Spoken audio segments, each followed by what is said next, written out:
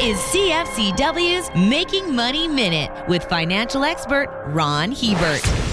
On U.S. government websites, I found at least 25 countries America is trying to crush with trade sanctions and embargoes. The problem with pushing your economic and political weight around is that many of these countries produce things America needs and are more than willing to push back. Of the 30 top minerals that the U.S. considers strategic for its economic growth, 19 come from countries that are downright hostile or at a minimum indifferent to U.S. policy. The problem with being a bully is that you eventually run into someone just as tough who won't back down. For more information, listen to our Making Money show hosted by Ron Hebert and Gord Whitehead at letsmakemoney.ca or cfcw.com.